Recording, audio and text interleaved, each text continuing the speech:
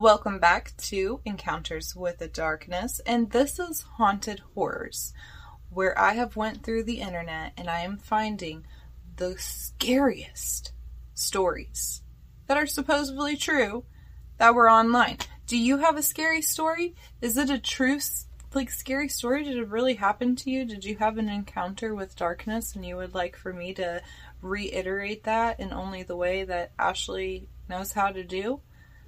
Let me know. I'd be more than happy to.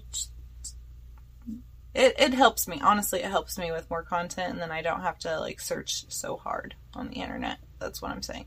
It'll help me out a lot. But let's get into the story that I found, okay? Because it freaks me out. Have you ever been in an ambulance? Woo, and the lights and the have you ever been in one? I've never been. Well, that's a lie. I have been in an ambulance before, but it wasn't because I or anyone else was injured. It was because it was take your daughter to work day or something crazy like that. It was a weird thing, and it wasn't my parent, but I was along for the ride, and I don't like ambulances. They kind of freak me out, if I'm being honest. I understand, and yes, I'm a healthcare worker myself, okay? But so I understand that these are mobile hospitals, basically, life-saving, and these are amazing people, EMTs, and all of that stuff. Super amazing people. But that doesn't take away from the fact that hospitals scare me, and like I just said, this is basically a hospital on wheels, and people have RIP'd in these before, so they kind of give me a little bit of the heebie-jeebies. And, wouldn't you know it, I stumbled upon a scary story on the internet that is supposedly true, that involves an EMT crew with their ambulance, and it was called Rig 12. Have you heard of this story yet? Oh my gosh, it is completely frightening. Now, in the comments below, I'm going to link where I was able to find the story. There is 2 other stories that are definitely chilling, gave me the heebie-jeebies, that these amazing people have compiled together, so I am encouraging you to go and check this out. But I am going to share the ambulance story, or Rig 12 as we're dubbing it.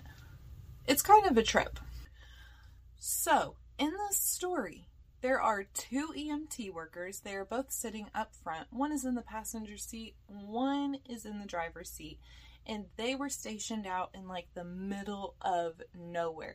If anybody who is watching is a fan of Courage the Cowardly Dog, what kind of things happen in the middle of nowhere?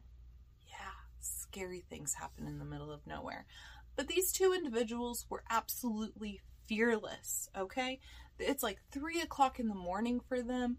They're taking some snooze sessions because it's not that busy out in the middle of nowhere. Not a lot of people calling for an ambulance. So 3 a.m., they're trying to catch up on some rest. Can't say that I blame them. But anyway, as they're sitting there, the one in the passenger seat's dozing off a bit. And then they hear a noise, a voice. But they were in that, in between of kind of asleep, kind of awake. And as I've stated before on many other episodes that we've done, that it's kind of a dangerous time. Normally, no, not dangerous paranormal. Dangerous as in you misinterpret what is happening as paranormal. I just wanted to make that point clear right now. So, when you are in the middle of almost drifting to sleep, your whole entire day is replaying in your subconscious. So, you could possibly hear a noise or something and think that that was actually around you, when in reality it's just in your head and your brain's just on, I don't know, I'm not a braintologist, but look it up. There's science behind it. If something is happening to you as you are falling asleep, it's probably not paranormal. It's probably not. It's probably just your brain is trying to scare you. Something along this nature. But anyway, this is what the EMT thought himself, or themselves. I'm not sure. But they believed that it was either just something that was going on in their head, memories, they're almost asleep, or maybe it was their coworker. Maybe they said something. It happened again, and they're kind of like, what did you say? And the coworker's like, trying to get some sleep, dude, shut up. I'm definitely interpreting this story all on my own, but it's the basics of what happened. So they were like, no, it wasn't me. I'm trying to go to sleep. So a couple minutes goes by. They don't hear anything again until they do. Until they do hear something again.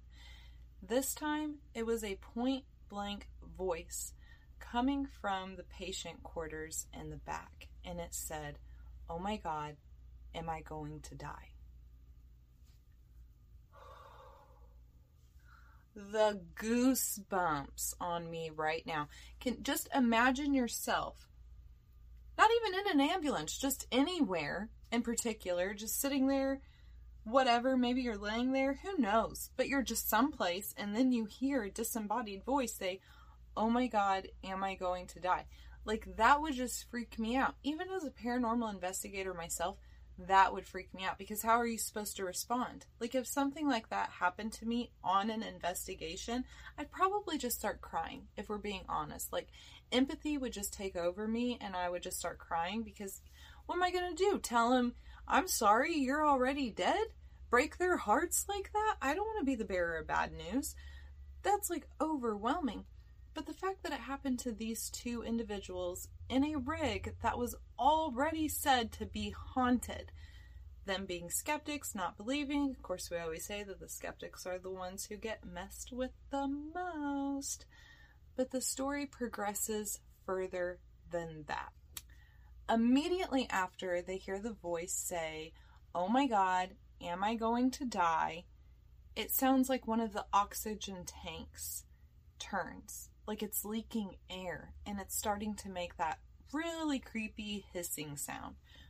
So immediately the two jump out of the cab. They're running around the backs to open up the doors to the patient quarters of the Rig 12, because for all they know, they were kind of dozing in and out. What if someone climbed in and was messing with them, and now messing with the equipment that's back there?